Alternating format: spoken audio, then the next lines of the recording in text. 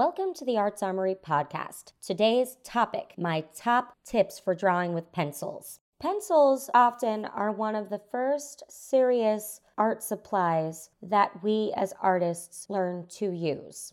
Not only are they first, but we use them throughout our careers. They are vital to our creative process. It's important to learn to use pencils properly, to use them well, and to use them smartly. So today, I wanted to divulge what I've learned over my years as an artist, also starting mostly with pencils, and I hope these tips help you out. Tip number 1, put extra paper or a softer mat under the paper you're working on to soften the drawing space and avoid potential ripping and rippling. Especially if you have a heavy hand, the way I do, you are prone to ripping your paper, so definitely put something soft under it so it absorbs the shock of the pencil. With that said, tip number 2, watch your pressure levels. Don't press too hard on the surface with the pencil or the graphite stick. Again, this can cause ripping, rippling, or it can just dent the paper, and if you try to erase over it, you're still going to have that lesion there. So definitely be careful with your surface and with your pencil. Not to mention, you could just break your pencil that way, so just be careful with that. Tip number 3, work from the inside of the page out to avoid smudging with your hand, at least as much as possible. If it helps, keep a paper towel or a rag wrapped around the hand that is holding the pencil or graphite stick. That way, if it smudges, it's not too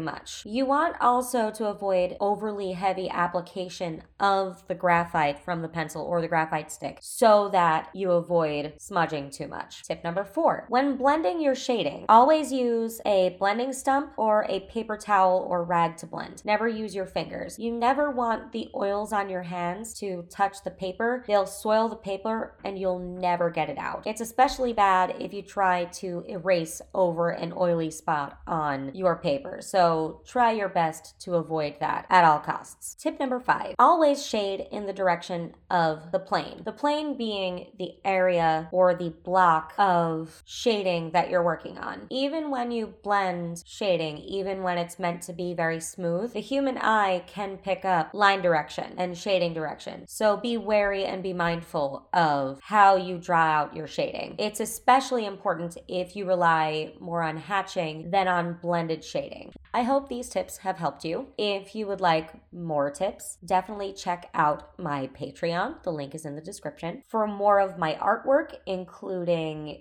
links to prints and the blog that I run, check out the link in the description below. You can also follow me on Instagram, on TikTok, and Twitter. Thank you so much, and join us again next time.